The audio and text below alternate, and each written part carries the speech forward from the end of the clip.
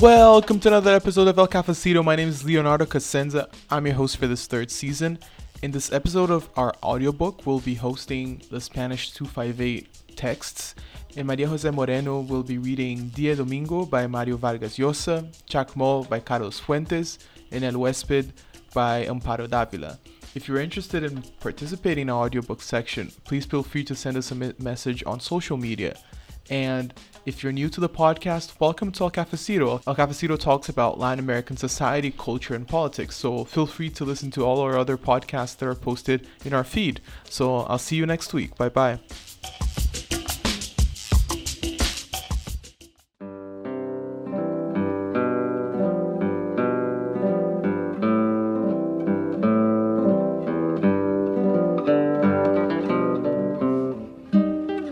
Día Domingo por Mario Vargas Llosa. Contuvo un instante la respiración, clavó las uñas en la palma de sus manos y dijo, muy rápido, «Estoy enamorado de ti». Vio que ella enrojecía bruscamente, como si alguien hubiera golpeado sus mejillas, que eran de una palidez resplandeciente y muy suaves. Aterrado, sintió que la confusión ascendía por él y petrificaba su lengua. Deseó salir corriendo, acabar. En la taciturna mañana de invierno había surgido ese desaliento íntimo que lo abatía siempre en los momentos decisivos. Unos minutos antes, entre la multitud animada y sonriente que circulaba por el parque central de Miraflores, Miguel se repetía aún. Ahora, al llegar a la avenida Pardo, me atreveré. Ah, Rubén, si supieras cómo te odio. Y antes todavía en la iglesia, mientras buscaba a Flora con los ojos, la divisaba al pie de una columna y, abriéndose paso con los codos sin pedir permiso a las señoras que empujaba, conseguía acercársele y saludarla en voz baja. Volvía a decirse, tercamente, como esa madrugada, tendido en su lecho, vigilando la aparición de la luz. No hay más remedio. Tengo que hacerlo hoy día, en la mañana. Ya me las pagarás, Rubén. Y la noche anterior había llorado, por primera vez en muchos años, al saber que se preparaba esa innoble emboscada. La gente seguía en el parque y la avenida Pardo se hallaba desierta. Caminaban por la alameda, bajo el ficus de caballeras altas y tupidas. Tengo que apurarme, pensaba Miguel, si no, me friego. Miró de soslayo alrededor. No había nadie, podía intentarlo. Lentamente fue estirando su mano izquierda hasta tocar la de ella. El contacto le reveló que transpiraba. Imploró que ocurriera un milagro, que cesara aquella humillación. ¿Qué le digo?, pensaba, ¿qué le digo? Ella acababa de retirar su mano y él se sentía desamparado y ridículo.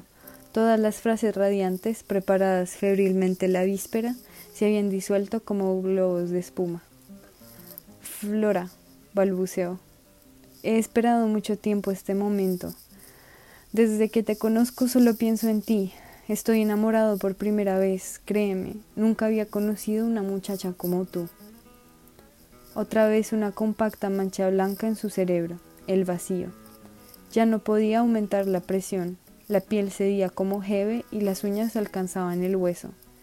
Sin embargo, siguió hablando, dificultosamente, con grandes intervalos, venciendo el bochornoso tartamudeo, tratando de describir una pasión irreflexiva y total, hasta descubrir, con alivio, que llegaban al primer óvalo de la avenida Pardo y entonces cayó. Entre el segundo y el tercer ficus, pasado el óvalo, vivía Flora. Se detuvieron, se miraron. Flora estaba aún encendida y la turbación había colmado sus ojos de un brillo húmedo. Desolado, Miguel se dijo que nunca le había parecido tan hermosa. Una cinta azul recogía sus cabellos y él podía ver el nacimiento de su cuello y sus orejas. 2 signos de interrogación, pequeñitos y perfectos. Mira, Miguel, dijo Flora. Su voz era suave, llena de música, segura. No puedo contestarte ahora, pero mi mamá no quiere que ande con chicos hasta que termine el colegio. Todas las mamás dicen lo mismo, Flora, insistió Miguel. ¿Cómo iba a saber ella? Nos veremos cuando tú digas, aunque sea solo los domingos. Ya te contestaré, primero tengo que pensarlo, dijo Flora, bajando los ojos. Y después de unos segundos añadió, Perdona, pero ahora tengo que irme, se hace tarde. Miguel sintió una profunda lasitud, algo que se expandía por todo su cuerpo y lo ablandaba. ¿No estás enojada conmigo, Flora? ¿No? Dijo humildemente. No seas sonso, replicó ella con vivacidad. No estoy enojada. Esperaré todo lo que quieras, dijo Miguel. Pero nos seguiremos viendo, ¿no? Iremos al cine esta tarde, ¿no? Esta tarde no puedo, dijo ella dulcemente. Me ha invitado a su casa Marta. Una correntada cálida, violenta, lo invadió y se sintió herido, atontado, ante esa respuesta que esperaba y que ahora le parecía una crueldad. Era cierto lo que el melanés había murmurado torvamente a su oído el sábado en la tarde. Marta los dejaría solos, era la táctica habitual. Después Rubén relataría a los pajarracos cómo él y su hermana habían planeado las circunstancias, el sitio y la hora. Marta habría reclamado, en pago de sus servicios, el derecho de espiar detrás de la cortina. La cólera empapó sus manos de golpe. No seas así, Flora. Vamos a la matinée como quedamos. No te hablaré de esto, te prometo. No puedo, de veras, dijo Flora. Tengo que ir donde Marta. Vino ayer a mi casa para invitarme. Pero después iré con ella al Parque Salazar. Ni siquiera vio en esas últimas palabras una esperanza. Un rato después contemplaba el lugar donde había desaparecido la frágil figurita celeste, bajo el arco majestuoso de los ficus de la avenida. Era posible competir con un simple adversario, no con Rubén. Recordó los nombres de las muchachas invitadas por Marta una tarde de domingo. Ya no podía hacer nada, estaba derrotado. Una vez más, surgió entonces esa imagen que lo salvaba siempre que sufría una frustración. Desde un lejano fondo de nubes infladas de humo negro se aproximaba a él, al frente de una compañía de cadetes de la escuela naval, a una tribuna levantada en el parque. Personajes vestidos de etiqueta, el sombrero de copa en la mano y señoras de joyas relampagueantes lo aplaudían. Aglomerada en las veredas, una multitud en la que sobresalían los rostros de sus amigos y enemigos. Lo observaba maravillada, murmurando su nombre. Vestido de paño azul, una amplia capa flotando a sus espaldas, Miguel desfilaba adelante mirando el horizonte. Levantando la espada, su cabeza describía media esfera en el aire. Allí, en el corazón de la tribuna, estaba Flora, sonriendo. En una esquina, haraposo, avergonzado, descubría a Rubén. Se limitaba a echarle una brevísima ojeada despectiva. Seguía marchando, desaparecía entre vítores. Como el vaho de un espejo que se frota, la imagen desapareció. Estaba en la puerta de su casa, odiaba a todo el mundo, se odiaba. Entró y subió directamente a su cuarto. Se echó de bruces en la cama. En la tibia oscuridad, entre sus pupilas y sus párpados, apareció el rostro de la muchacha. «Te quiero, Flora», dijo él en voz alta. Y luego Rubén, con su mandíbula insolente y su sonrisa hostil, estaban uno al lado del otro. Se acercaban. Los ojos de Rubén se torcían para mirarlo burlonamente, mientras su boca avanzaba hacia Flora. Saltó de la cama. El espejo del armario le mostró un rostro ojeroso, lívido. No la verá, decidió. No me hará esto, no permitiré que me haga esa perrada. La avenida Pardo continuaba solitaria. Acelerando el paso sin cesar, caminó hasta el cruce con la avenida Grúa. Allí vaciló. Sintió frío. Había olvidado el saco en su cuarto y la sola camisa no bastaba para protegerlo del viento que venía del mar y se enredaba en el denso ramaje de los ficus con un suave murmullo. La temida imagen de Flora y Rubén juntos le dio valor y siguió andando. Desde la puerta del bar vecino al cine Monte Carlo, los vio en la mesa de costumbre, dueños del ángulo que formaban las paredes del fondo y de la izquierda. Francisco, el melanés, Tobías, el escolar, lo descubrían y después de un instante de sorpresa se volvían hacia Rubén, los rostros maliciosos, excitados. Recuperó el aplomo de inmediato, frente a los hombres sí sabía comportarse. «Hola», les dijo acercándose. ¿Qué hay de nuevo? Siéntate, le alcanzó una silla el escolar. ¿Qué milagro te ha traído por aquí? Hace siglos que no venías, dijo Francisco. Me provocó verlos, dijo Miguel cordialmente. Ya sabía que estaban aquí. ¿De qué se asombran? ¿O ya no soy un pajarraco? Tomó asiento entre el melanés y Tobías. Rubén estaba al frente. —¡Cuncho! —gritó el escolar—, trae otro vaso, que no esté muy mugriento. Cuncho trajo el vaso y el escolar lo llenó de cerveza. Miguel dijo: —Por los pajarracos, y bebió. —Por poco te tomas el vaso también —dijo Francisco—. ¡Qué ímpetus! —Apuesto a que fuiste a misa de una —dijo el melanés, un párpado plegado por la satisfacción, como siempre que iniciaba algún enredo. —¿O no? —Fui —dijo Miguel, imperturbable—, pero solo para ver a una hembrita nada más. Miró a Rubén con ojos desafiantes, pero él no se dio por aludido.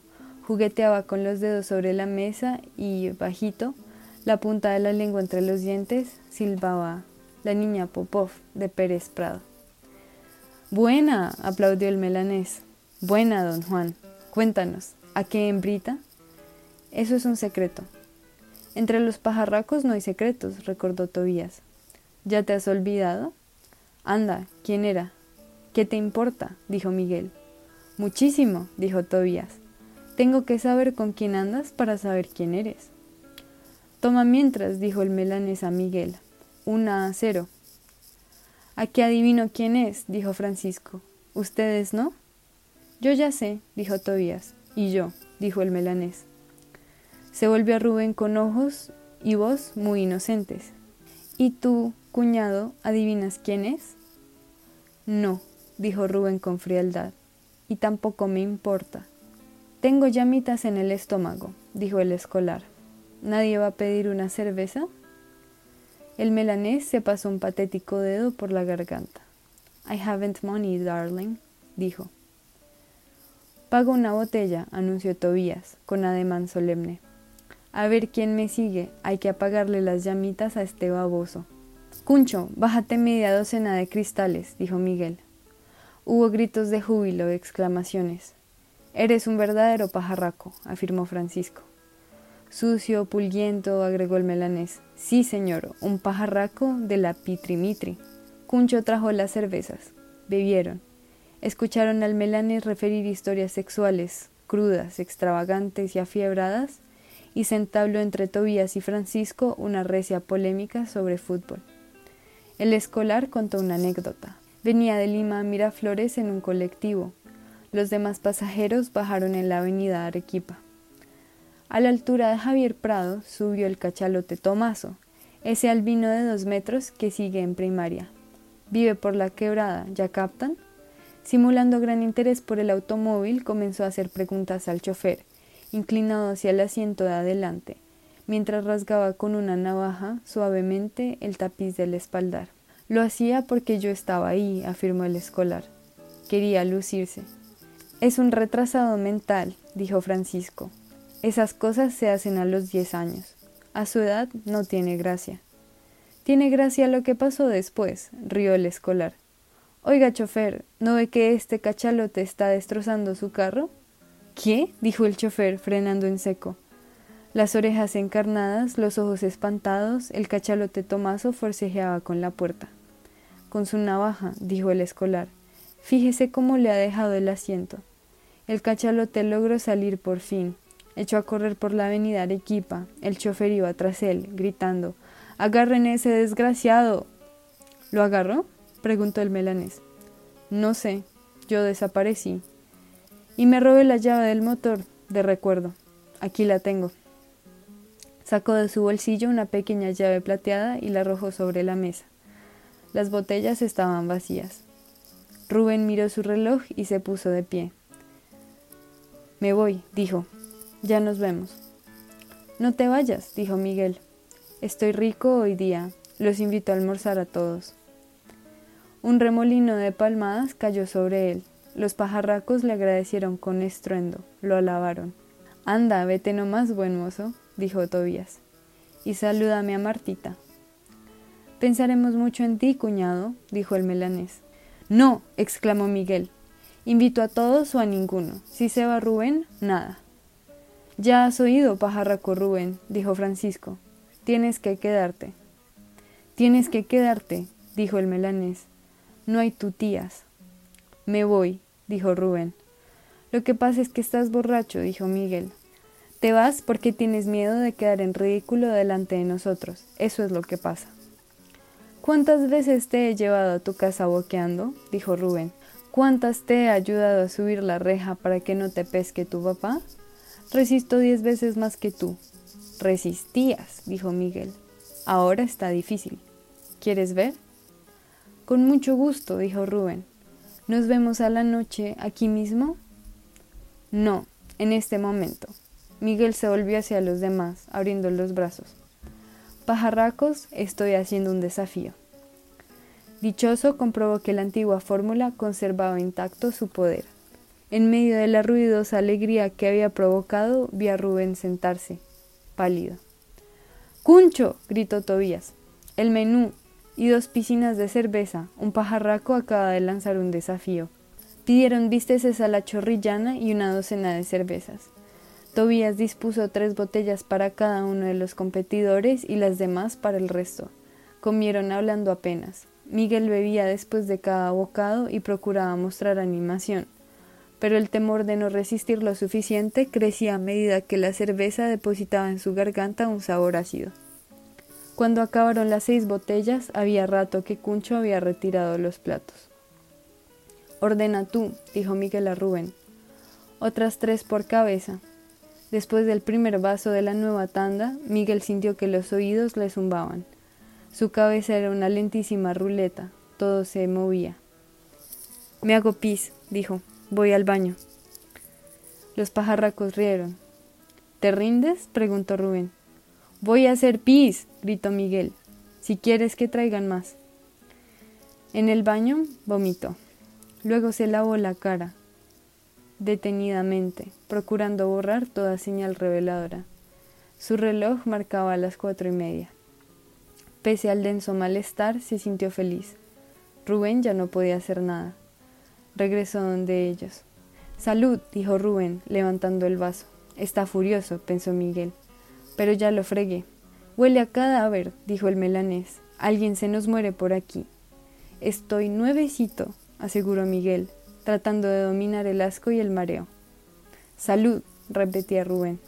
Cuando hubieron terminado la cerveza, su estómago parecía de plomo. Las voces de los otros llegaban a sus oídos como una confusa mezcla de ruidos. Una mano apareció de pronto bajo sus oídos. Era blanca y de largos dedos, lo que cogía del mentón. Lo obligaba a alzar la cabeza. La cara de Rubén había crecido. Estaba chistoso, tan despeinado y colérico. «¿Te rindes, mocoso?» Miguel se incorporó de repente y empujó a Rubén, pero antes que el simulacro prosperara, intervino el escolar. «Los pajarracos no pelean nunca», dijo, obligándolos a sentarse. «Los 2 están borrachos. Se acabó. Votación». El melanés, Francisco y Tobías accedieron a otorgar el empate, de mala gana. «Yo ya había ganado», dijo Rubén. «Este no puede ni hablar, mírenlo». Efectivamente, los ojos de Miguel estaban vidriosos. Tenía la boca abierta y de la lengua chorreaba un hilo de saliva. «Cállate», dijo el escolar. «Tú no eres un campeón que digamos, tomando cerveza». «No eres un campeón tomando cerveza», subrayó el melanés. «Solo eres un campeón de natación, el trome de las piscinas». «Mejor tú no hables», dijo Rubén. «¿No ves que la envidia te corroe?»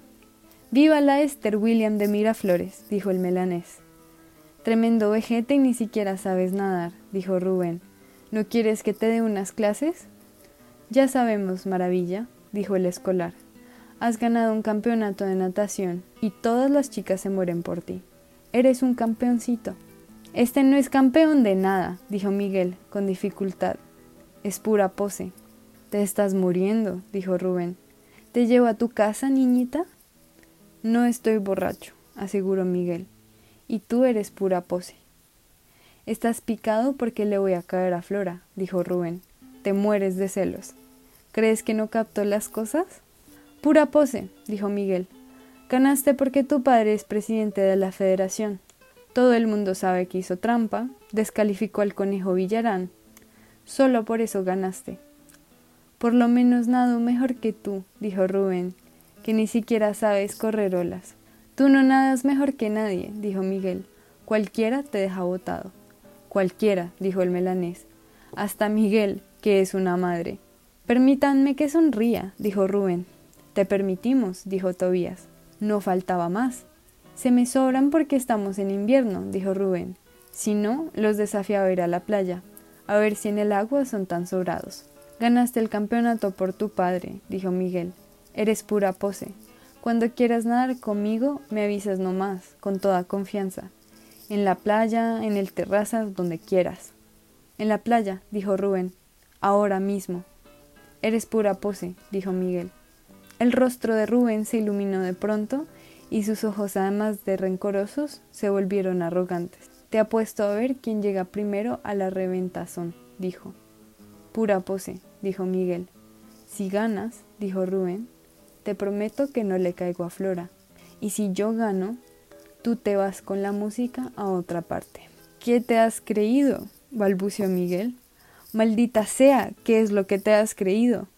Pajarracos, dijo Rubén, abriendo los brazos. Estoy haciendo un desafío. Miguel no está en forma ahora, dijo el escolar. ¿Por qué no se juegan a Flora a cara o sello? ¿Y tú por qué te metes?, dijo Miguel. Acepto, vamos a la playa. Están locos, dijo Francisco. Yo no bajo a la playa con este frío. Hagan otra apuesta. Ha aceptado, dijo Rubén. Vamos. Cuando un pajarraco hace un desafío, todos se meten la lengua al bolsillo, dijo Melanés. Vamos a la playa, y si no se atreven a entrar al agua, los tiramos nosotros. Los dos están borrachos, insistió el escolar. El desafío no vale. Cállate, escolar, rugió Miguel.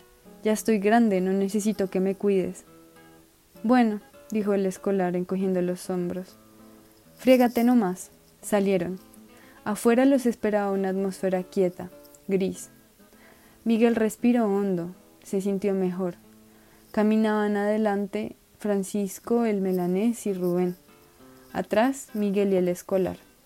En la avenida Grúa había algunos transeúntes, la mayoría sirvientas de trajes chillones en su día de salida.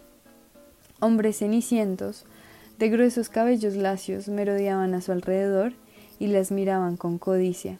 Ellas reían mostrando sus dientes de oro. Los pajarracos no les prestaban atención. Avanzaban a grandes trancos y la excitación los iba ganando, poco a poco. ¿Ya se te pasó?, dijo el escolar. Sí, respondió Miguel. El aire me ha hecho bien. En la esquina de la avenida Pardo doblaron. Marchaban desplegados como una escuadra, en una misma línea, bajo los ficus de la alameda, sobre las losetas hinchadas a trechos por las enormes raíces de los árboles que irrumpían a veces en la superficie como garfios. Al bajar por la diagonal, cruzaron a dos muchachas. Rubén se inclinó, ceremonioso. «Hola, Rubén», cantaron ellas, a dúo. Tobías las imitó, aflautando la voz. «Hola, Rubén, príncipe». La avenida diagonal desemboca en una pequeña quebrada que se bifurca. Por un lado serpentea el malecón, asfaltado y lustroso. Por el otro hay una pendiente que contornea el cerro y llega hasta el mar. Se llama la bajada a los baños.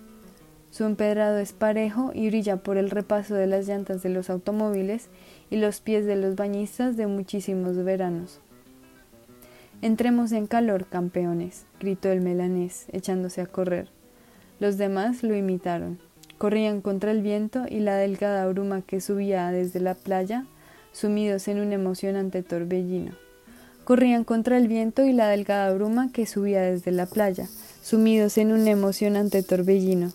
Por sus oídos, su boca y sus narices penetraba el aire a sus pulmones y una sensación de alivio y desintoxicación se expandía por su cuerpo a medida que el declive se acentuaba y en un momento sus pies no obedecían ya sino a una fuerza misteriosa que provenía de lo más profundo de la tierra.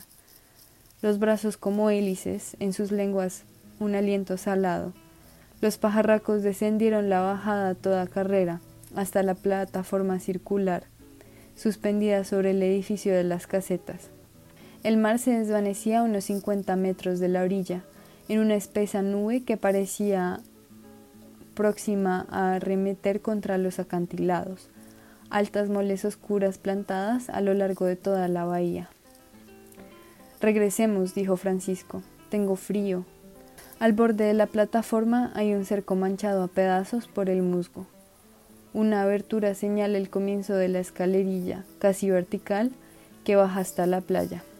Los pajarracos contemplaban desde allí, a sus pies, una breve cinta de agua libre y la superficie inusitada, bullente, cubierta por la espuma de las olas. «Me voy si éste se rinde», dijo Rubén.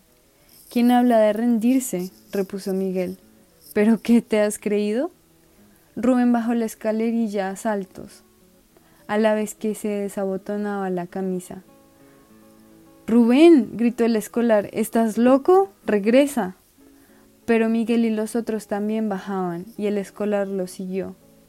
En el verano, desde la baranda del largo y angosto edificio recostado contra el cerro, donde se hallan los cuartos de los bañistas, hasta el límite curvo del mar, había un declive de piedras, plomizas, donde la gente se asoleaba. La pequeña playa hervía de animación desde la mañana hasta el crepúsculo. Ahora el agua ocupaba el declive y no había sombrillas de colores vivísimos, ni muchachas elásticas de cuerpos tostados. No resonaban los gritos melodramáticos de los niños y de mujeres cuando una ola conseguía salpicarlos antes de regresar arrastrando rumorosas piedras y guijarros. No se veía ni un hilo de playa, pues la corriente inundaba hasta el espacio limitado por las sombrías columnas que mantienen el edificio en vilo, y en el momento de la resaca apenas se descubrían los escalones de madera y los soportes de cemento, decorados por estalactitas y algas. «La reventazón no se ve», dijo Rubén. «¿Cómo hacemos?». Estaban en la galería de la izquierda, en el sector correspondiente a las mujeres. Tenían los rostros serios. «Esperen hasta mañana», dijo el escolar. «Al mediodía estará despejado. Así podremos controlarlos». «Ya que hemos venido hasta aquí, que sea ahora», dijo el melanés. «Pueden controlarse ellos mismos». «Me parece bien», dijo Rubén. «¿Y a ti?». «También», dijo Miguel. Cuando estuvieron desnudos, Tobías bromeó acerca de las venas azules que escalaban el vientre liso de Miguel. Descendieron. La madera de los escalones, lamida incesantemente por el agua desde hacía meses, estaba resbaladiza y muy suave. Prendido al pasamanos de hierro para no caer, Miguel sintió un estremecimiento que subía desde la planta de sus pies al cerebro. Pensó que, en cierta forma, la neblina y el frío lo favorecían. El éxito ya no dependía de la destreza, sino sobre todo de la resistencia, y la piel de Rubén estaba también cárdena, replegada en millones de carpas pequeñísimas.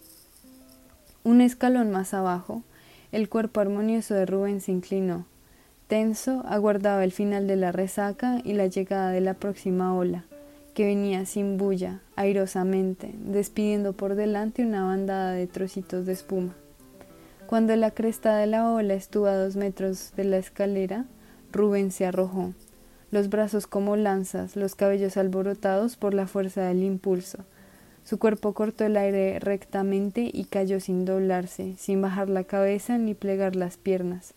Rebotó en la espuma, se hundió apenas y de inmediato, aprovechando la marea, se deslizó hacia adentro.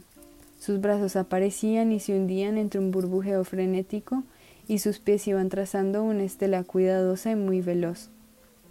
A su vez, Miguel bajó otro escalón y esperó la próxima ola. Sabía que el fondo allí era escaso, que debía arrojarse como una tabla, duro y rígido, sin mover un músculo, o chocaría contra las piedras. Cerró los ojos y saltó, y no encontró el fondo, pero su cuerpo fue azotado desde la frente hasta las rodillas y surgió un vivísimo escozor mientras braceaba con todas sus fuerzas para devolver a sus miembros el calor que el agua les había arrebatado de golpe. Estaba en esa extraña sección del mar de Miraflores, vecina a la orilla, donde se encuentran la resaca y las olas, y hay remolinos y corrientes encontradas, y el último verano distaba tanto que Miguel había olvidado cómo franquearla sin esfuerzo. No recordaba que es preciso aflojar el cuerpo y abandonarse, dejarse llevar sumisamente a la deriva, bracear solo cuando se salva una ola y se está sobre la cresta, en esa plancha líquida que escolta a la espuma y flota encima de las corrientes. No recordaba que conviene soportar con paciencia y cierta malicia ese primer contacto con el mar exasperado de la orilla que tironea los miembros y avienta chorros a la boca y los ojos. No ofrecer resistencia, ser un corcho, limitarse a tomar aire cada vez que una ola se avecina, sumergirse, apenas si reventó lejos y viene sin ímpetu, o hasta el mismo fondo si el estallido es cercano. Aferrarse a alguna piedra y esperar atento el estruendo sordo de su paso para emerger de un solo impulso y continuar avanzando, disimuladamente, con las manos, hasta encontrar un nuevo obstáculo y entonces ablandarse, no combatir contra los remolinos, girar voluntariamente en la espiral lentísima y escapar de pronto, en el momento oportuno, de un solo manotazo. Luego surge de improviso una superficie calma, conmovida por tumbos inofensivos. El agua es clara, llana y en algunos puntos se divisan las opacas piedras submarinas. Después de atravesar la zona encrespada, Miguel se detuvo, exhausto, y tomó aire. Vio a Rubén a poca distancia, mirándolo. El pelo le caía sobre la frente en cerquillo. Tenía los dientes apretados. ¿Vamos? Vamos. A los pocos minutos de estar nadando, Miguel sintió que el frío, momentáneamente desaparecido, lo invadía de nuevo y apuró el pataleo porque era en las piernas, en las pantorrillas sobre todo, donde el agua actuaba con mayor eficacia, insensibilizándolas primero, luego endureciéndolas. Nadaba con la cara sumergida y cada vez que el brazo derecho se hallaba afuera, volvía la cabeza para arrojar el aire retenido y tomar otra provisión con la que hundía una vez más la frente y la barbilla, apenas para no frenar su propio avance y, al contrario, hendir el agua como una proa y facilitar el desliz. A cada brazada veía con un ojo a Rubén, nadando sobre la superficie, suavemente, sin esfuerzo, sin levantar espuma ahora, con la delicadeza y la facilidad de una gaviota que planea. Miguel trataba de olvidar a Rubén y al mar y a la reventazón, que debía estar lejos aún, pues el agua era limpia, sosegada y solo atravesaban tumbos recién iniciados. Quería recordar únicamente el rostro de Flora, el vello de sus brazos que en los días de sol centellaba como un diminuto bosque de hilos de oro, pero no podía evitar que, a la imagen de la muchacha, sucediera otra, brumosa, excluyente, atronadora, que caía sobre Flora y la ocultaba. La imagen de una montaña de agua embravecida, no precisamente la reventazón a la que había llegado una vez hacía 2 veranos y cuyo oleaje era intenso, de espuma verdosa y negruzca, porque en ese lugar, más o menos, terminaban las piedras y empezaba el fango que las olas extraían a la superficie y entreveraban con los nidos de algas y malaguas tiñendo el mar, sino más bien en su verdadero océano removido por cataclismos interiores, en el que se elevaban olas descomunales que hubieran podido abrazar a un barco entero y lo hubieran revuelto con asombrosa rapidez, despidiendo por los aires a pasajeros, lanchas, mástiles, velas, boyas, marineros, ojos de buey y banderas. Dejó de nadar. Su cuerpo se hundió hasta quedar vertical. Alzó la cabeza y vio a Rubén que se alejaba. Pensó llamarlo con cualquier pretexto, decirle, ¿por qué no descansamos un momento? Pero no lo hizo. Todo el frío de su cuerpo parecía concentrarse en las pantorrillas. Sentía los músculos agarrotados, la piel tirante, el corazón acelerado. Movió los pies febrilmente.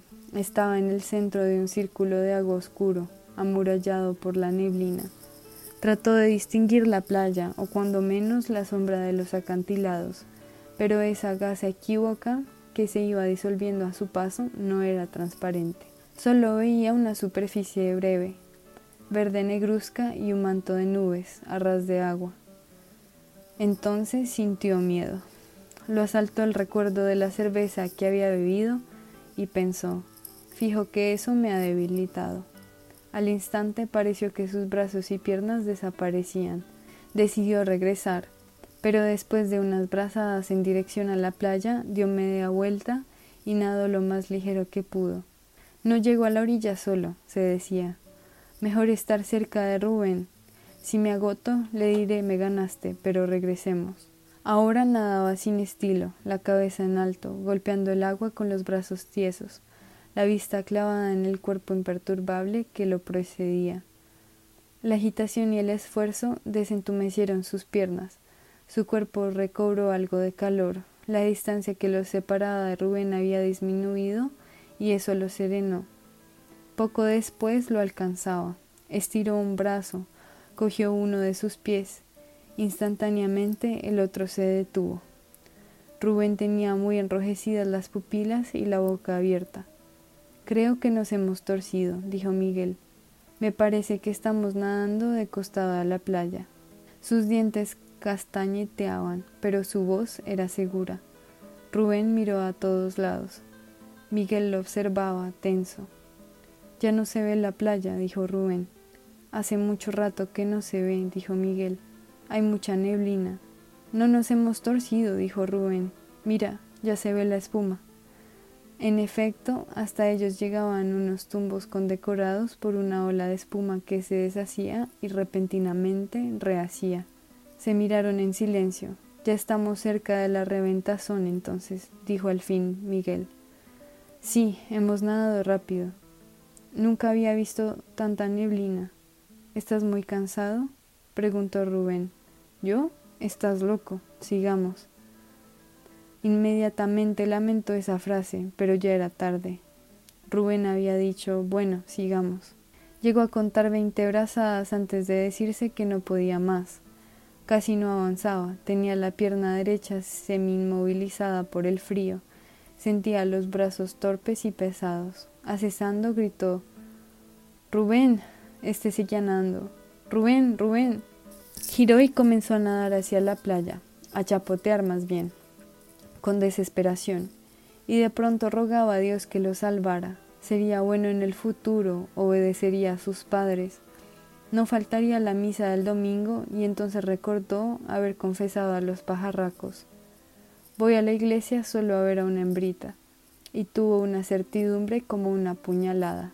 Dios iba a castigarlo, ahogándolo en esas aguas turbias que golpeaba frenético, aguas bajo las cuales lo aguardaba una muerte atroz y después, quizás, el infierno.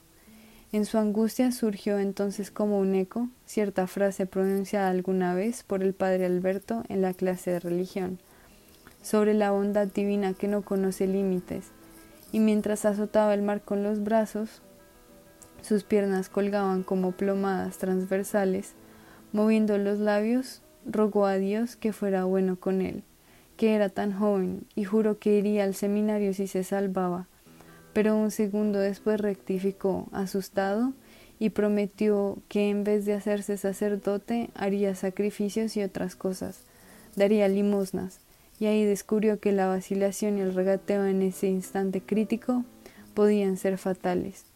Y entonces sintió los gritos enloquecidos de Rubén, muy próximos, y volvió la cabeza y lo vio, a unos 10 metros, media cara hundida en el agua, agitando un brazo, implorando, «Miguel, hermanito, me ahogo, no te vayas». Quedó perplejo, inmóvil, y fue de pronto como si la desesperación de Rubén fulminara la suya. Sintió que recobraba el coraje, la rigidez de sus piernas se atenuaba. «Tengo calambre en el estómago», chillaba Rubén. «No puedo más, Miguel. Sálvame, por lo que más quieras, no me dejes, hermanito». Flotaba hacia Rubén y ya iba a acercársele cuando recordó. Los náufragos solo atinan a prenderse como tenazas de sus salvadores y los hunden con ellos, y se alejó, pero los gritos lo aterraban y presintió que si Rubén se ahogaba, él tampoco llegaría a la playa, y regresó. A 2 metros de Rubén, algo blanco y encogido, que se hundía y emergía, gritó, «No te muevas, Rubén. Rubén, te voy a jalar, pero no trates de agarrarme. Si me agarras nos hundimos. Rubén, te vas a quedar quieto, hermanito. Yo te voy a jalar de la cabeza. No me toques». Se detuvo a una distancia prudente, alargó una mano hasta alcanzar los cabellos de Rubén. Principió a nadar con el brazo libre, esforzándose todo lo posible por ayudarse con las piernas. El desliz era lento, muy penoso. Acaparaba todos sus sentidos, apenas escuchaba a Rubén quejarse monótonamente, lanzar de pronto terribles alaridos. «¡Me voy a morir! ¡Sálvame, Miguel!» o estremecerse por las arcadas. Estaba exhausto cuando se detuvo. Sostenía a Rubén con una mano, con la otra trazaba círculos en la superficie. Respiró hondo por la boca. Rubén tenía la cara contraída por el dolor, los labios plegados en una mueca insólita. «Hermanito», susurró Miguel, «ya falta poco, haz un esfuerzo.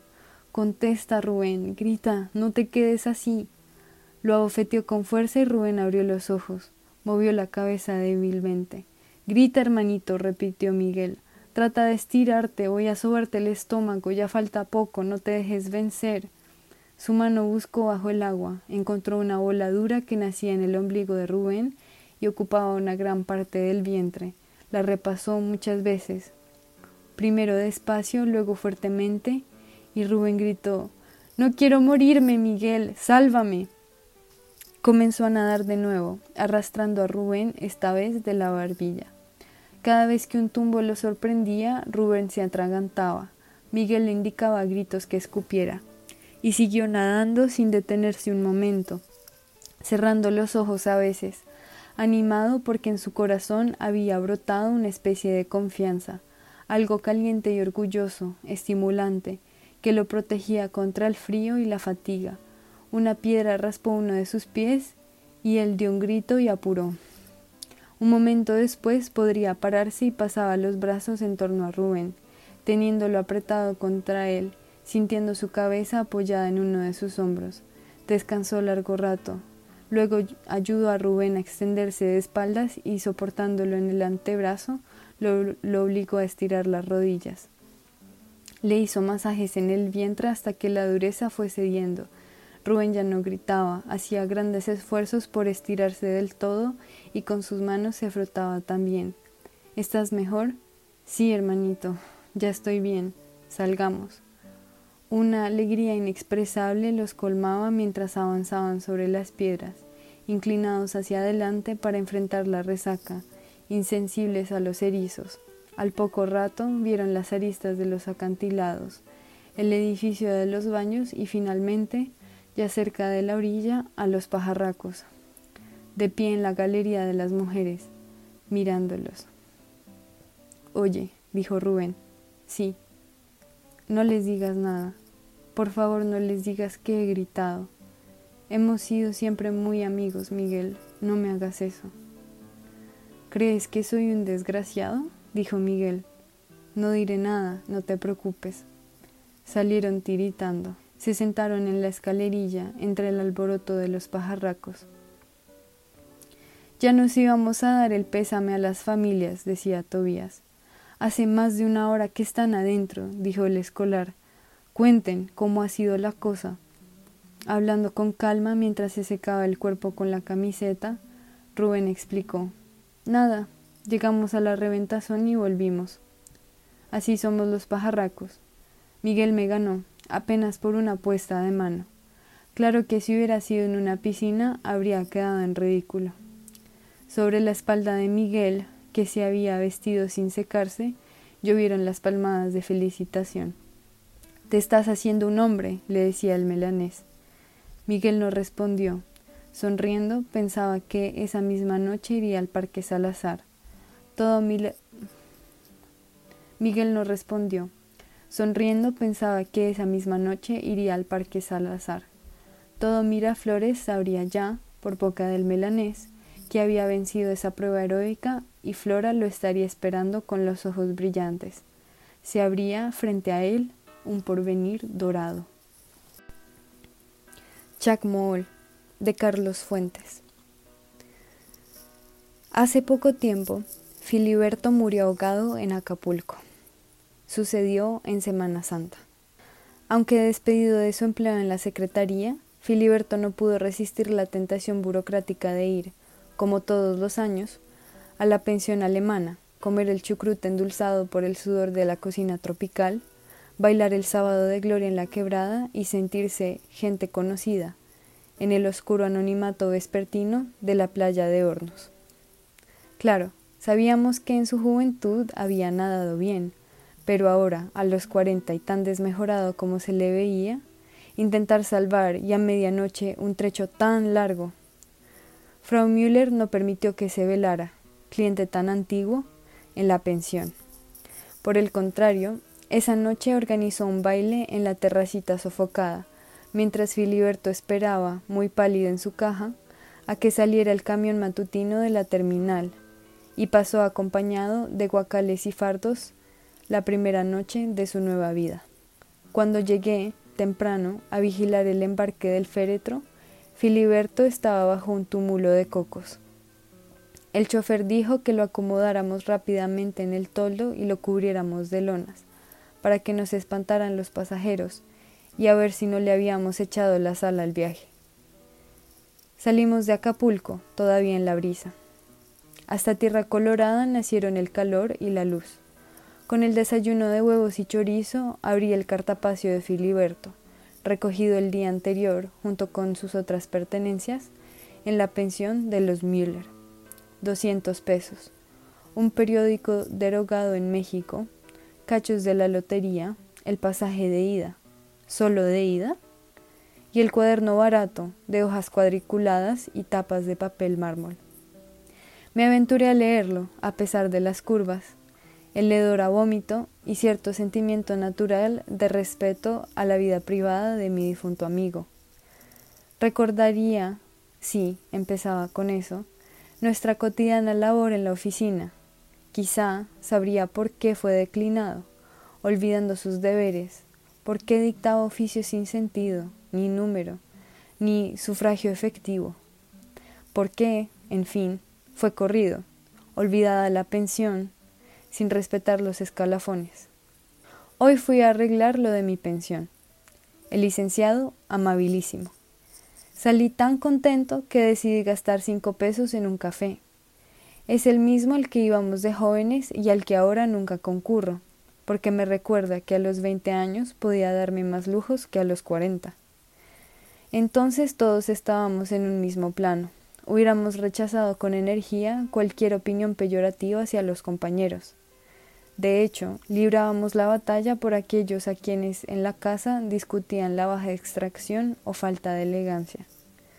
Yo sabía que muchos, quizá los más humildes, llegarían muy alto, y aquí, en la escuela, se iban a forjar las amistades duraderas en cuya compañía cursaríamos el mar bravío.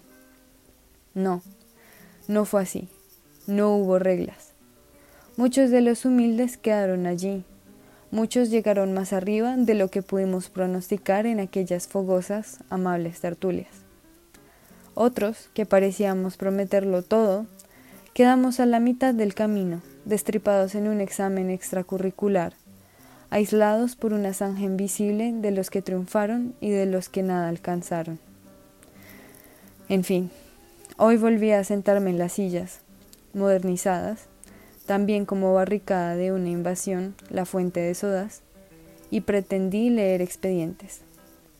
Vi a muchos, cambiados, amnésicos, retocados de luz neón, prósperos, con el café que casi no reconocía, con la ciudad misma, habían ido cincelándose a ritmo distinto del mío.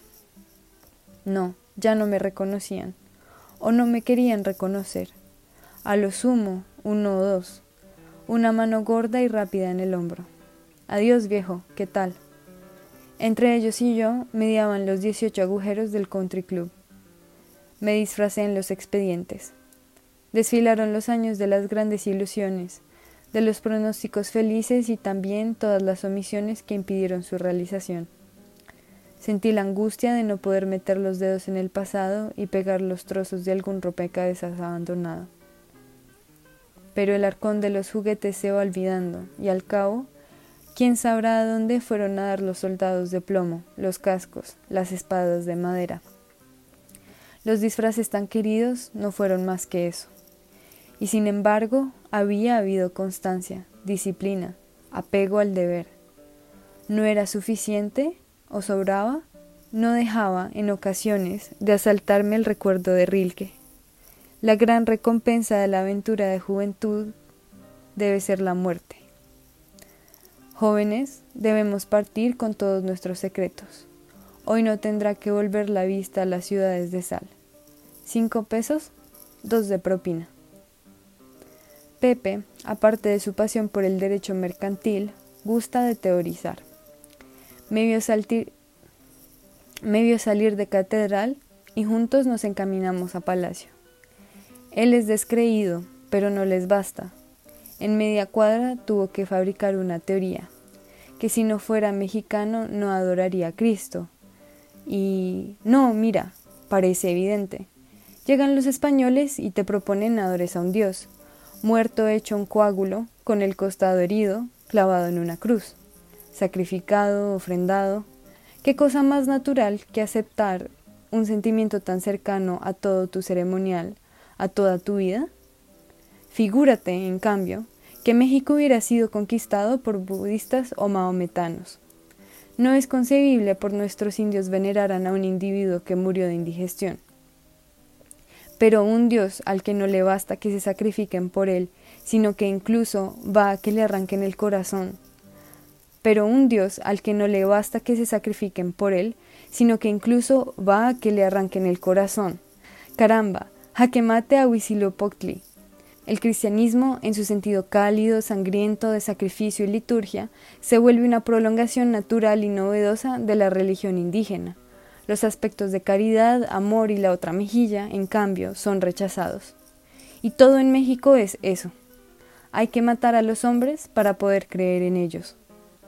Pepe sabía mi afición, desde joven, por ciertas formas del arte indígena mexicano. Yo colecciono estatuillas, ídolos, cacharros.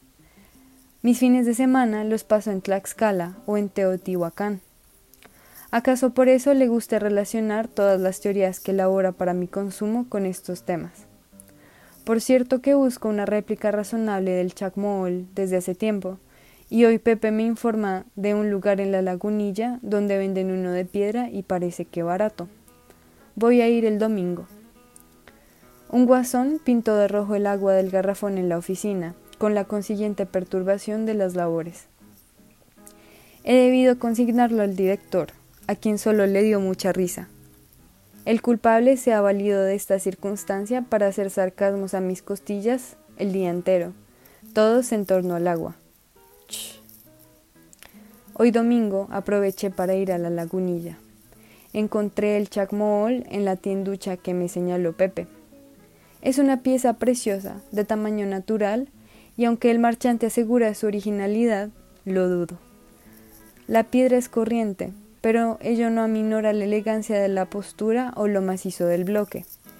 El desleal vendedor le ha embarrado salsa de tomate en la barriga para convencer a los turistas de la autenticidad sangrienta de la escultura. El traslado a la casa me costó más que la adquisición, pero ya está aquí, por el momento en el sótano mientras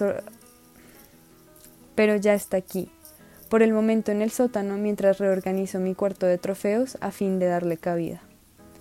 Estas figuras necesitan sol, vertical y fogoso. Ese fue su elemento y condición. Pierde mucho en la oscuridad del sótano, como simple bulto agónico, y su mueca parece reprocharnos que le niegue la luz. El comerciante tenía un foco exactamente vertical a la escultura, que recortaba todas las aristas, y le daba una expresión más amable a mi Chac Mool. Habría que seguir su ejemplo. Amanecí con la tubería descompuesta. Incauto, dejé correr el agua de la cocina y se desbordó. Corrió por el suelo y llegó hasta el sótano, sin que me percatara. El Chac Mool resiste la humedad, pero mis maletas sufrieron, y todo esto en día de labores. Me ha obligado a llegar tarde a la oficina. Vinieron por fin a arreglar la tubería, las maletas torcidas, y el Chac Mool con lama en la base. Desperté a la 1. Había escuchado un quejido terrible. Pensé en ladrones. Pura imaginación. Los lamentos nocturnos han seguido. No sé a qué atribuirlos, pero estoy nervioso. Para colmo de males, la tubería volvió a descomponerse y las lluvias se han colado, inundando el sótano. El plomero no viene, estoy desesperado. Del departamento del Distrito Federal, más vale no hablar. Es la primera vez que el agua de las lluvias no obedece a las coladeras y viene a dar a mi sótano. Los quejidos han cesado. Vaya una cosa por otra. Secaron el sótano y el Chac Mool está cubierto de lama. Le da un aspecto grotesco, porque toda la masa de la escultura parece padecer de una eripicela verde, salvo los ojos, que han permanecido de piedra. Voy a aprovechar el domingo para raspar el musgo. Pepe me ha recomendado cambiarme a un apartamento, y en el último piso, para evitar estas tragedias acuáticas. Pero no puedo dejar este caserón, ciertamente muy grande para mí solo, un poco lúgubre en su arquitectura porfiriana, pero que es la única herencia y recuerdo de mis padres. No sé qué me daría ver una fuente de sodas con sinfonola en el sótano y una casa de decoración en la planta baja. Fui a raspar la lama del Chac Mool con una espátula. El musgo parecía ser ya parte de la piedra. Fue labor de más de una hora y solo a las 6 de la tarde pude terminar. No era posible distinguir entre la penumbra y dar fin al trabajo. Con la mano seguí los contornos de la piedra. Cada vez que repasaba el bloque parecía reblandecerse. No quise creerlo, era ya casi una pasta. Este mercader de la lagunilla me ha timado. Su escultura precolombina es puro yeso y la humedad acabará por arruinarla. Le he puesto encima unos trapos y mañana le pasaré a la pieza de arriba antes de que sufra un deterioro total. Los trapos están en el suelo. Increíble. Volví a palpar al Chac Mool. Se ha endurecido, pero no vuelve a la piedra. No quiero escribirlo. Hay en el dorso algo de la textura de la carne. Lo aprieto como goma. Siento que algo corre por esa figura recostada. Volví a bajar en la noche. No cabe duda. El Chac Mool tiene vello en los brazos. Esto nunca me había sucedido. Tergiversé los asuntos en la oficina, giré una orden de pago que no estaba autorizada y el director tuvo que llamarme la atención. Quizá me mostré hasta descortés con los compañeros. Tendré que ver a un médico, saber si es imaginación o delirio o qué, y deshacerme de ese maldito Chac Mool. Hasta aquí la escritura de Filiberto era la vieja, la que tantas veces vi en memoranda y formas, ancha y ovalada. La entrada del 25 de agosto parecía escrita por otra persona, a veces como niño, separando trabajosamente cada letra, otras nerviosa, hasta diluir a veces como niño, separando trabajosamente cada letra, otras nerviosa, hasta diluirse en lo ininteligible. Hay 3 días vacíos y el relato continúa. Todo es tan natural y luego se cree en lo real. Pero esto lo es, más que lo creído por mí. Si es real un garrafón y más, porque nos damos mejor cuenta de su existencia, o estar si pinta un bromista de rojo al agua. Real bocanada de cigarro efímera, real imagen monstruosa en un espejo de circo. Reales. ¿No lo son todos los muertos presentes y olvidados? Si un hombre atravesara el paraíso en un sueño y le dieran una flor como prueba de que había estado allí, y si al despertar encontrara esa flor en su mano, entonces ¿qué? Si un hombre atravesara el paraíso en un sueño y le dieran una flor como prueba de que había estado allí, y si al despertar encontrara esa flor en su mano, entonces ¿qué? Realidad. Cierto día la quebraron en 1000 pedazos. La cabeza fue a dar allá, la cola aquí, y nosotros no conocemos más que uno de los trozos desprendidos de su gran cuerpo. Océano libre y ficticio, solo real cuando se le aprisiona en un caracol. Hasta hace 3 días mi realidad lo era al grado de haber borrado hoy. Era movimiento, reflejo, rutina, memoria, cartapacio. Y luego, como en la tierra que un día tiembla para que recordemos su poder, o la muerte que llegará, recriminando mi olvido de toda la vida, Se presenta otra realidad que sabíamos que estaba allí, mostrenca, y que debe sacudirnos para hacerse viva y presente. Creía nuevamente que era imaginación. El Chac Mool, blando y elegante, había cambiado de color en una noche. Amarillo, casi dorado. Parecía indicarme que era un dios, por ahora laxo, con las rodillas menos tensas que antes, con la sonrisa más benévola. Y ayer, por fin, un despertar sobresaltado, con esa seguridad espantosa de que hay 2 respiraciones en la noche, de que en la oscuridad laten más pulsos que el propio. Sí, se escuchaban pasos en la escalera. Pesadilla, vuelta a dormir. No sé cuánto tiempo pretendí dormir. Cuando volví a abrir los ojos, aún no amanecía. El cuarto olía a horror, a incienso y sangre. Con la mirada negra recorrí la recámara, hasta detenerme en 2 orificios de luz parpadeante, en 2 flámulas crueles y amarillas. Casi sin aliento encendí la luz. Allí estaba el Chac Mool, erguido, sonriente, ocre, con su barriga encarnada. Me paralizaban los 2 ojillos casi viscos, muy pegados a la nariz triangular, los dientes inferiores mordiendo el labio superior, inmóviles, solo el brillo del casquetón cuadrado sobre la cabeza normalmente voluminosa delataba vida. Chac Mool avanzó hacia la cama. Entonces empezó a llover. Recuerdo que a fines de agosto, Filiberto, despedido de la secretaría, con una recriminación pública del director y rumores de locura y aún robo. Esto no lo creí. Sí vi unos oficios descabellados preguntando al oficial mayor si el agua podía olerse, ofreciendo sus servicios al secretario de Recursos Hidráulicos para hacer llover en el desierto. No supe qué explicación darme. Pensé que las lluvias excepcionalmente fuertes de ese verano lo habían crispado, o que alguna depresión moral debía producir la vida en aquel caserón antiguo, con la mitad de los cuartos bajo llave y empolvados, sin criados ni vida de familia. Los apuntes siguientes son de fines de septiembre. Chac Mool puede ser simpático cuando quiere, un glu glu de agua embelesada.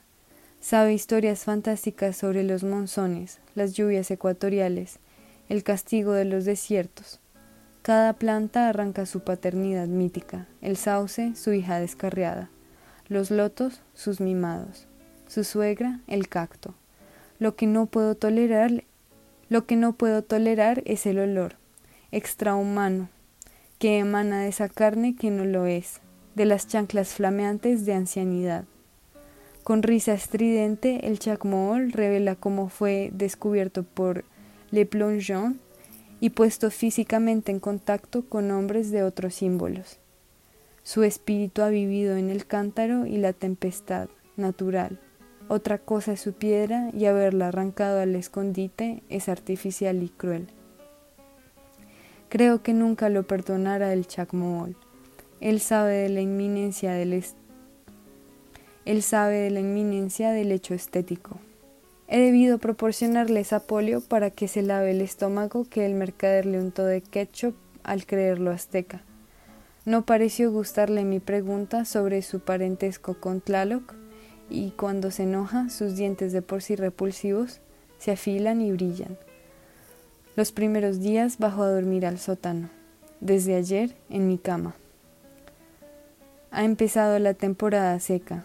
Ayer, desde la sala en que duermo ahora, comencé a oír los mismos lamentos roncos del principio, seguidos de ruidos terribles. Subí y entreabrí la puerta de la recámara. El Chac Mool estaba rompiendo lámparas, los muebles. Saltó hacia la puerta con las manos arañadas y apenas pude cerrar e irme a esconder al baño. Luego bajó jadeante y pidió agua. Todo el día tiene corriendo las llaves. No queda un centímetro seco en la casa. Tengo que dormir muy abrigado y le he pedido no empapar la sala más. El Chac Mool inundó hoy la sala. Exasperado le dije que lo iba a devolver a la lagunilla. Tan terrible como su risilla, horrorosamente distinta a cualquier risa de hombre o animal, fue la bofetada que me dio, con ese brazo cargado de brazaletes pesados. Debo reconocerlo, soy su prisionero. Mi idea original era distinta. Yo dominaría al Chac Mool como se domina un juguete. Era acaso una prolongación de mi seguridad infantil. Pero la niñez, ¿quién lo dijo? Es fruto comido por los años y yo no me he dado cuenta. Ha tomado mi ropa y se pone las batas cuando empieza a brotarle musgo verde. El Chac Mool está acostumbrado a que se le obedezca, por siempre. Yo, que nunca he debido mandar, solo puedo doblegarme. Mientras no llueva y su poder mágico, vivirá colérico o irritable. Hoy descubrí que en las noches el Chac Mool sale de la casa. Siempre al oscurecer, canta una canción chirriona y anciana, más vieja que el canto mismo. Luego cesa. Toqué varias veces su puerta y cuando no me contestó, me atreví a entrar. La recámara, que no había vuelto a ver desde el día en que intentó atacarme la estatua, está en ruinas, y allí se concentra ese olor a incienso y sangre que ha permeado la casa. Pero detrás de la puerta hay huesos de perros, de ratones y de gatos. Esto es lo que roba en la noche el Chac Mool para sustentarse. Esto explica los ladridos espantosos de todas las madrugadas. Febrero, seco. Chac Mool vigila cada paso mío. Ha hecho que telefonee a una fonda para que me traigan diariamente arroz con pollo. Pero lo sustraído de la oficina ya se va a acabar. Sucedió lo inevitable. Desde el día primero cortaron el agua y la luz por falta de pago. Pero Chac ha descubierto una fuente pública a 2 cuadras de aquí. Todos los días hago 10 o 12 viajes por agua y él me observa desde la azotea. Dice que si intento huir me fulminará. También es Dios del rayo. Lo que él no sabe es que estoy al tanto de sus correrías nocturnas.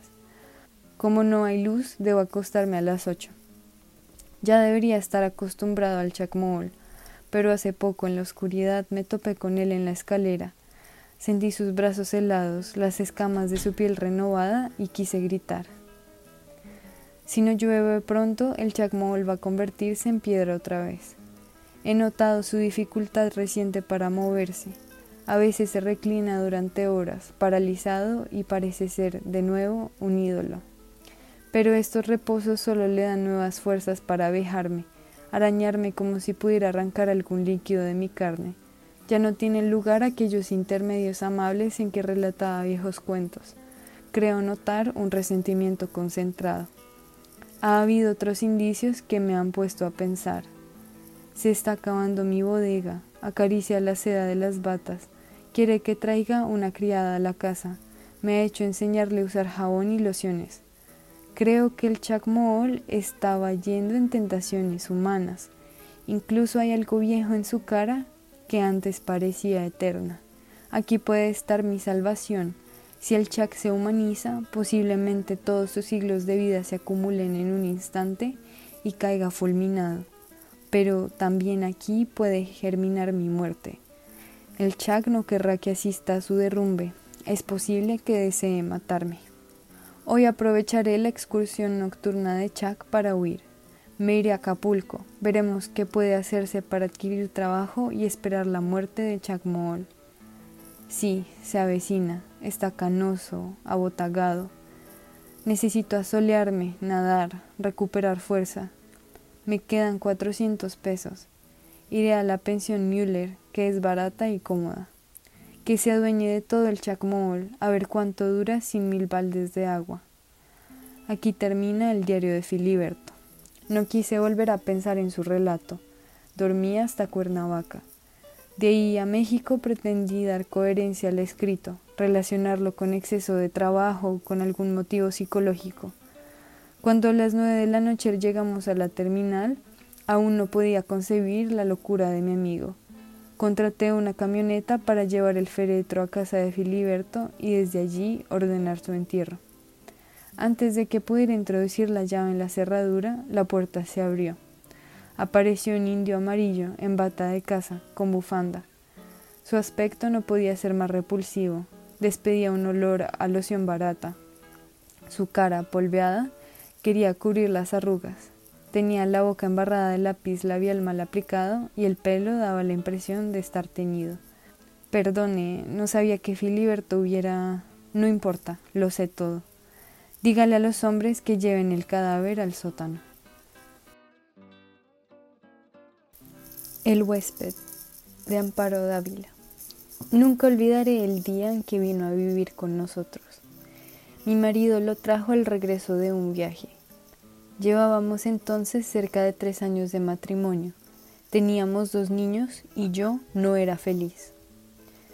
Representaba para mi marido algo así como un mueble, que se acostumbra uno a ver en determinado sitio, pero que no causa la menor impresión.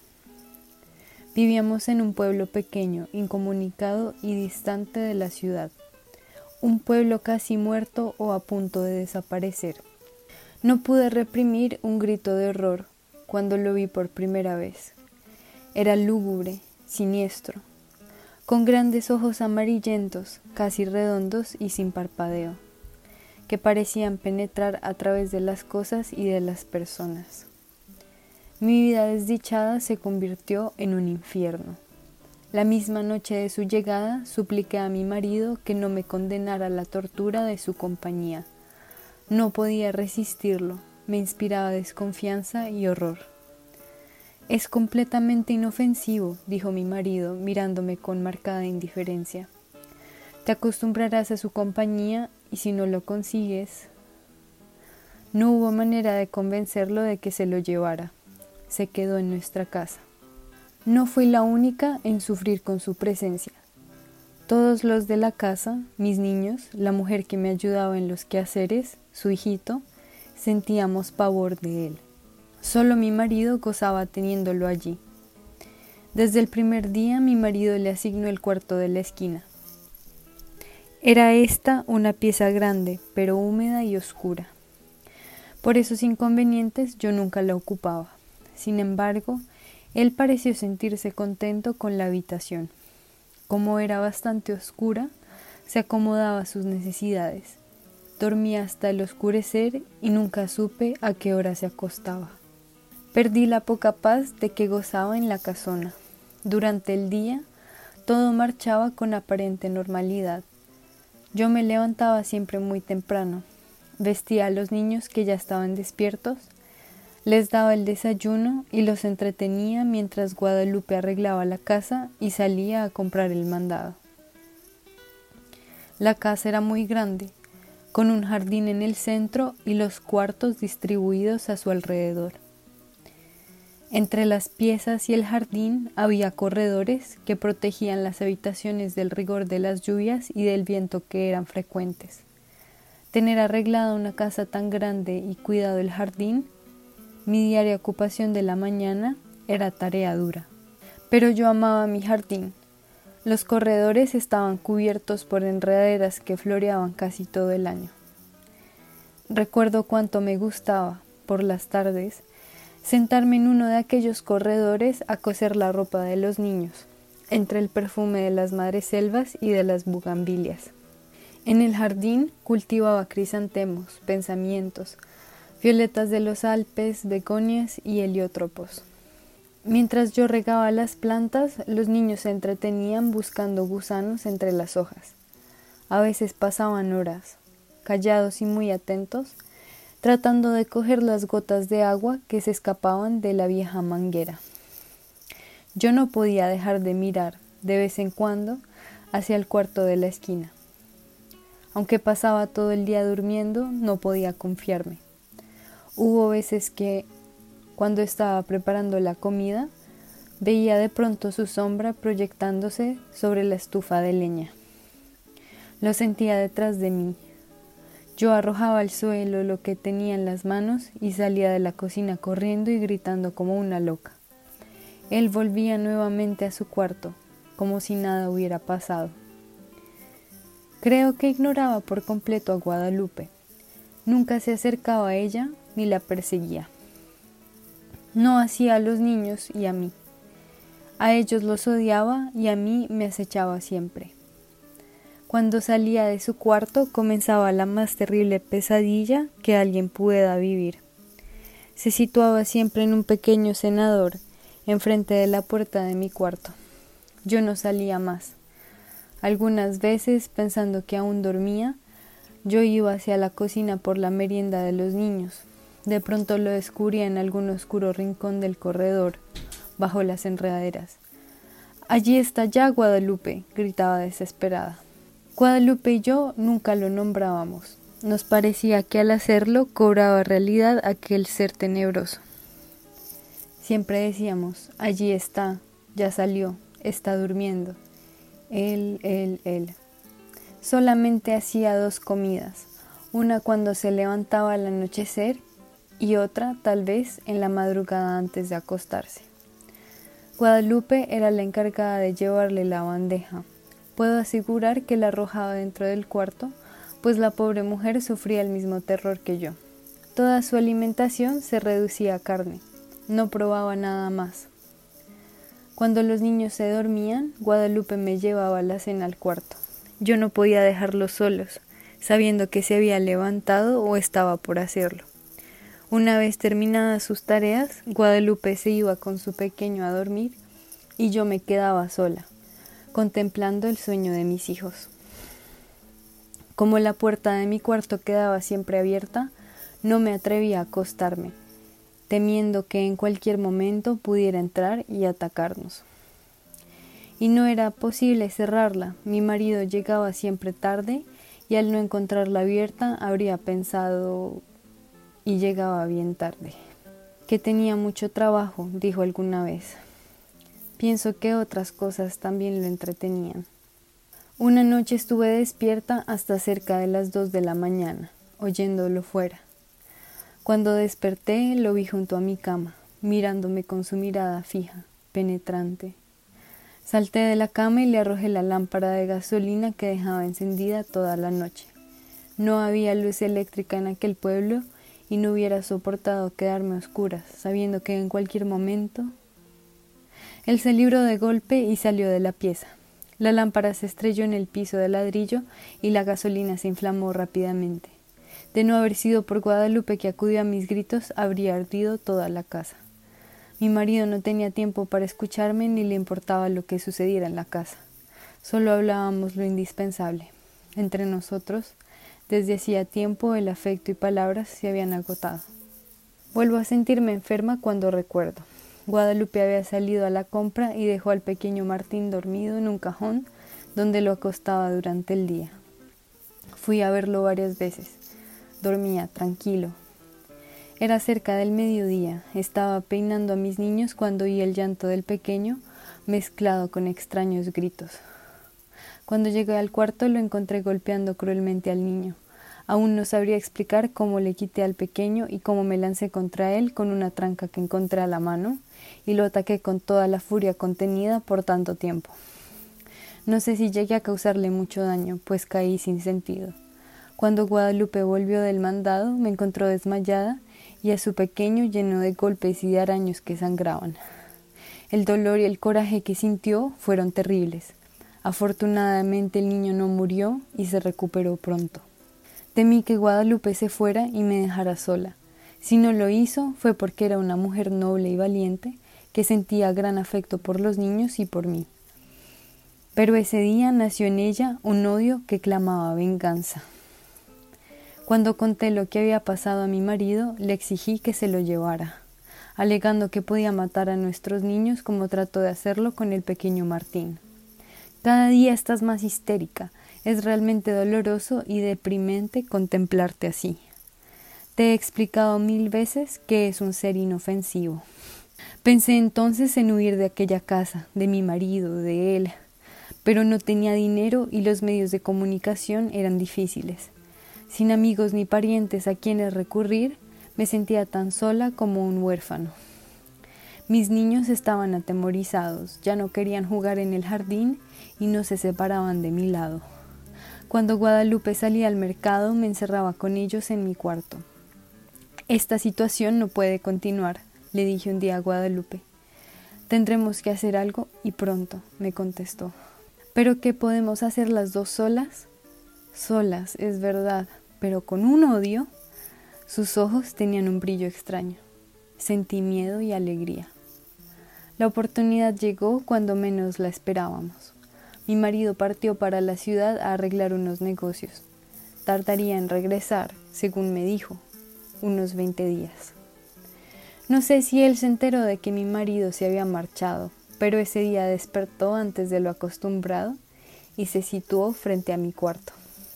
Guadalupe y su niño durmieron en mi cuarto y por primera vez pude cerrar la puerta. Guadalupe y yo pasamos casi toda la noche haciendo planes. Los niños dormían tranquilamente. De cuando en cuando oíamos que llegaba hasta la puerta del cuarto y la golpeaba con furia. Al día siguiente dimos de desayunar a los 3 niños y, para estar tranquilas y que no nos estorbaran en nuestros planes, los encerramos en mi cuarto. Guadalupe y yo teníamos muchas cosas por hacer y tanta prisa en realizarlas que no podíamos perder tiempo ni en comer. Guadalupe cortó varias tablas grandes y resistentes, mientras yo buscaba martillo y clavos. Cuando todo estuvo listo, llegamos sin hacer ruido hasta el cuarto de la esquina. Las hojas de la puerta estaban entornadas. Conteniendo la respiración, bajamos los pasadores, cerramos la puerta con llave y comenzamos a clavar las tablas hasta clausurarla totalmente. Mientras trabajábamos, gruesas gotas de sudor nos corrían por la frente. No hizo entonces ruido. Parecía que estaba durmiendo profundamente. Cuando todo estuvo terminado, Guadalupe y yo nos abrazamos llorando. Los días que siguieron fueron espantosos. Vivió muchos días sin aire, sin luz, sin alimento. Al principio golpeaba la puerta, tirándose contra ella. Gritaba desesperado, arañaba. Ni Guadalupe ni yo podíamos comer ni dormir. Eran terribles los gritos. A veces pensábamos que mi marido regresaría antes de que hubiera muerto, si lo encontrara así. Su resistencia fue mucha. Creo que vivió cerca de 2 semanas. Un día ya no se oyó ningún ruido, ni un lamento. Sin embargo, esperamos 2 días más, antes de abrir el cuarto. Cuando mi marido regresó, lo recibimos con la noticia de su muerte repentina y desconcertante.